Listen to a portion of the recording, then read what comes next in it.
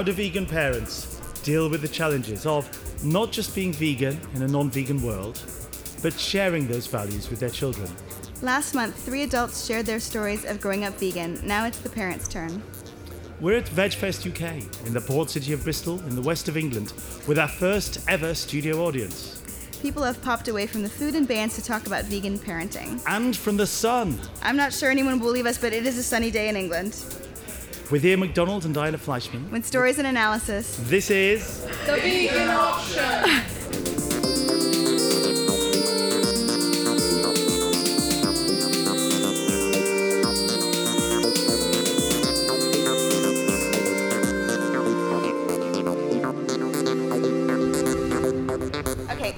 We're happy to be joined by, what's your name? Lauren. Laura? Lauren. Lauren, and what do you painted as, Lauren? Adia. You look very nice. What's your name? Sarah. Sarah is Laura's mom.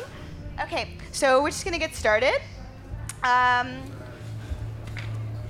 So if you're a regular listener, you saw Ian's pleas for votes on the internet, you might remember that this festival nominated us for their media award.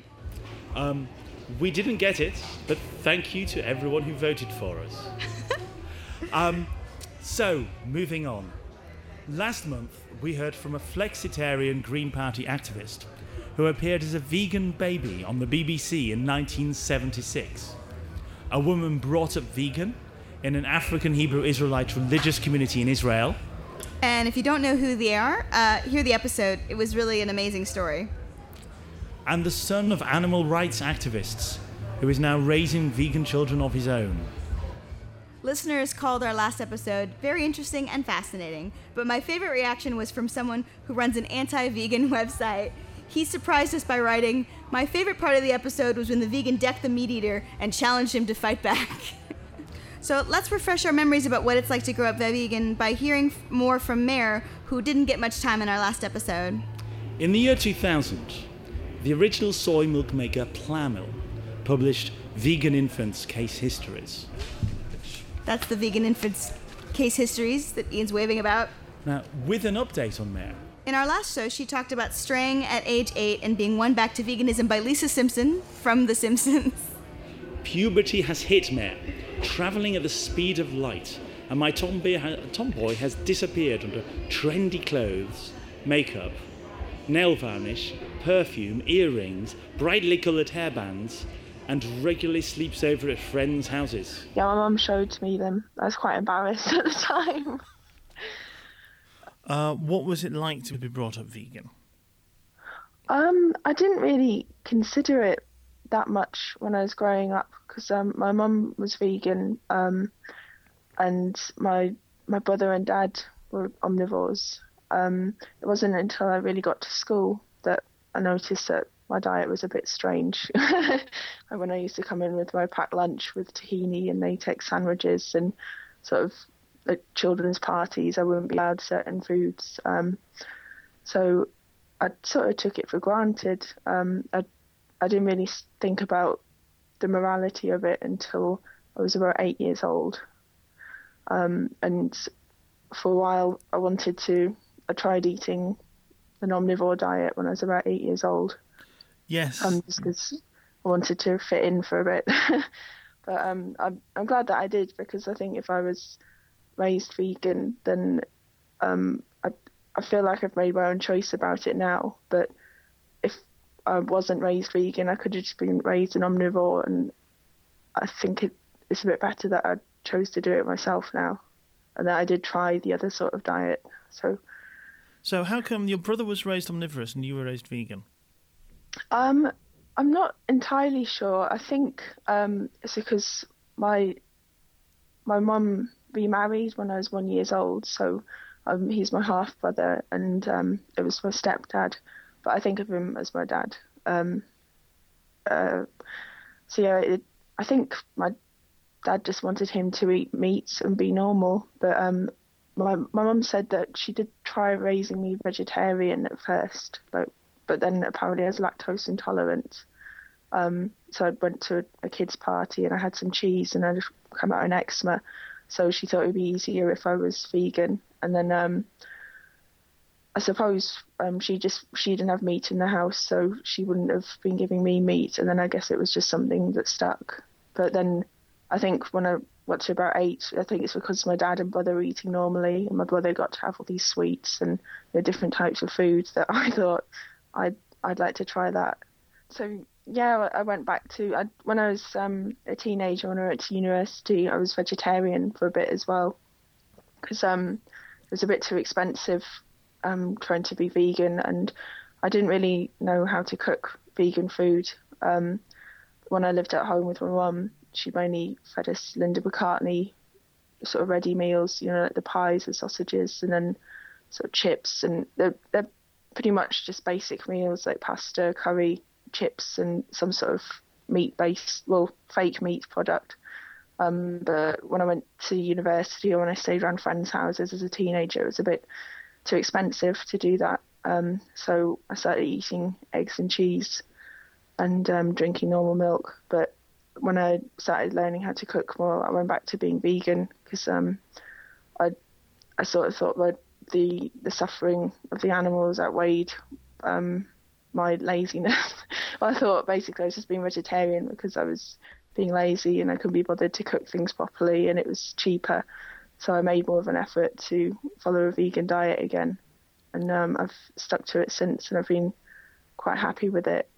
I knew animals had feelings and a consciousness because we had pets, but it wasn't until I was 8 that I connected that all those animals that you see in the fields, they're just like the pets that we have at home, and I wouldn't want them to be in pain or suffering, and it's just very cruel and unfair. So I've just stuck with those same values since then. And I don't know whether I'd have the same values if my mum wasn't vegan. You see how important it is to learn how to cook, Ian? Then it's lucky I'm an expert. You should see me grate carrots. You need to learn how to do something else. So now we're going to talk a little bit about some things around vegan parenting. Robin Moore from RaisingVegKids.com wrote to say, social situations can be tricky, so I think we need to approach them with comfort, creativity, and be proud of the fact that we are raising compassionate kids with integrity. It's her. This is Lauren, and she's 3, and she's a vegan. Yeah. And have you raised her from birth as a vegan? Yes. So what do you tell Lauren about animals how people who eat animals and things like that? We haven't gone into anything too graphic yet, because I think children feel a natural affinity anyway, and she understands that other people eat chickens and we don't, and she understands that people eat pigs and that we don't, and I say to her, would you like to? She says no. And we go to animal sanctuaries occasionally, so she's quite happy because she doesn't want to eat an animal. American writer Ruby Roth has one answer to the question of what we tell our children. She's written the children's books Why We Don't Eat Animals and last month's Vegan is Love. I asked her to sum up the message that she's given to thousands of children. Well, my books are based on the idea of choices, and I think that the more information we give our kids that allows them to make educated choices themselves, then the more likely they are to make wise choices on their own. So I think every child is capable of much more than most of the world gives them credit for, especially the Western countries. There are no universally accepted ideas of what children can and cannot handle. The concept of childhood differs throughout time and throughout history and throughout the world. So I think every child is different, but the discussion can begin as early as they begin to speak.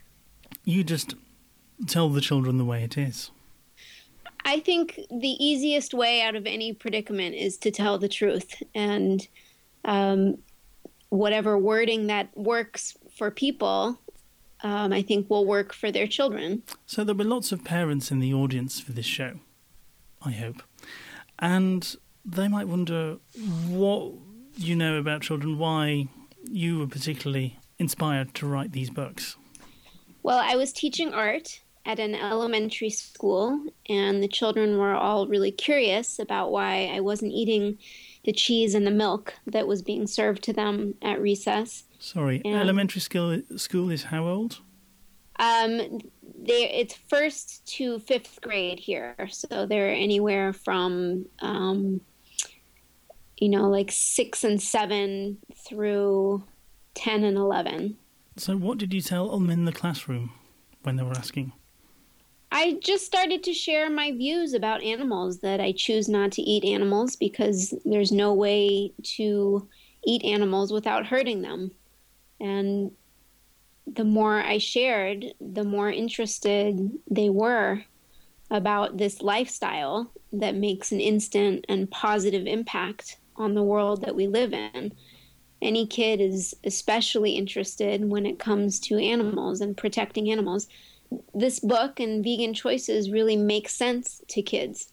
Vegan is Love has had quite an immediate impact. You've been interviewed on CNN, NBC and Fox.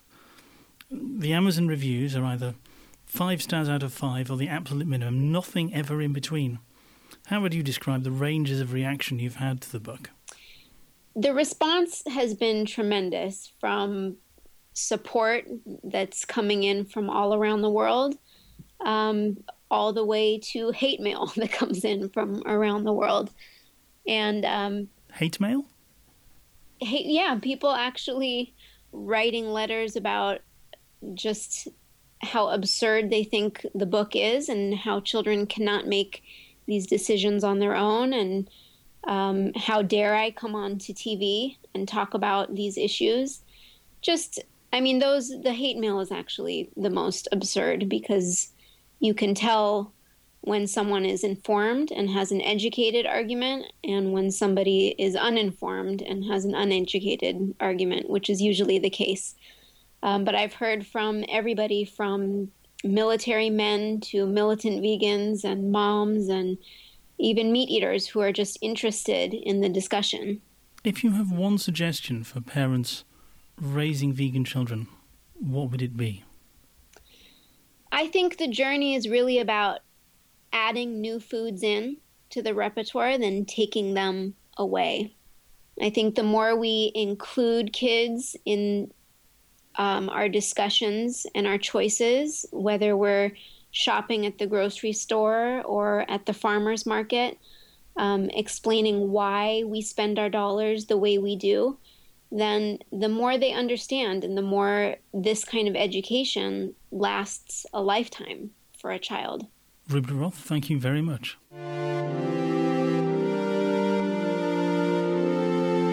Lauren, what are you? A vegan. How long have you been vegan, Lauren? I don't know. You always have been, haven't you? And your daddy is really? A vegan. Yeah. He's a vegan dad. So, tell me your name. Dominic. And tell us a little bit about yourself, in terms of you being a vegan dad. In terms of being a vegan dad, well, it's really important to me to bring up my child as a vegan, because I think when you bring a child into the world, every human being has an impact on the world, on the environment, on the other animals that we share the earth with. And so I think the best way to minimise that impact is to bring your child up as a vegan. And what do you tell Lauren about animals and things? Pretty much tell her the truth, the whole truth, and nothing but the truth. Probably leaving out some of the more graphic detail, but I don't. We haven't needed to. She gets it. I think this is my interview, not yours. You've had yours. What I really hate is these books that go, the pig gives us bacon, the cow gives us milk. I mean, what an absolute load of rubbish, for want of a stronger word. It's lies. What if you're going to have children, why lie to them about the world? You bring them into the world and then lie to them. What's the point? Why even have a child in the first place? Tell them the truth. Otherwise, how's the world ever going to change? So in our last podcast, we had talked to people who were vegan from birth, and some people rebelled and they wanted to try a thing that other children had tried. Have you all thought much about what to do if Lauren rebels, or if your other children end up rebelling? Well, so far, she came home from nursery and her little friend decided she wanted to be a vegan. So, so far it's kind of gone the other way, rather than... But yes, you just manage things, provide options, make sure there's always an alternative available, and explain really thoroughly why we are vegan and why it's important. But if she says one day I want to eat bacon, well, we'll just make sure there's some vegan bacon in the fridge or something, just try and make sure there's always an alternative, and it's always a good alternative, and you've got to understand the situation. She amazes me because she's almost more vegan than I am. She's absolutely committed to it at the age of 3, well, even probably at 2. She won't touch anything that isn't vegan at the moment, so I can't really see her rebelling.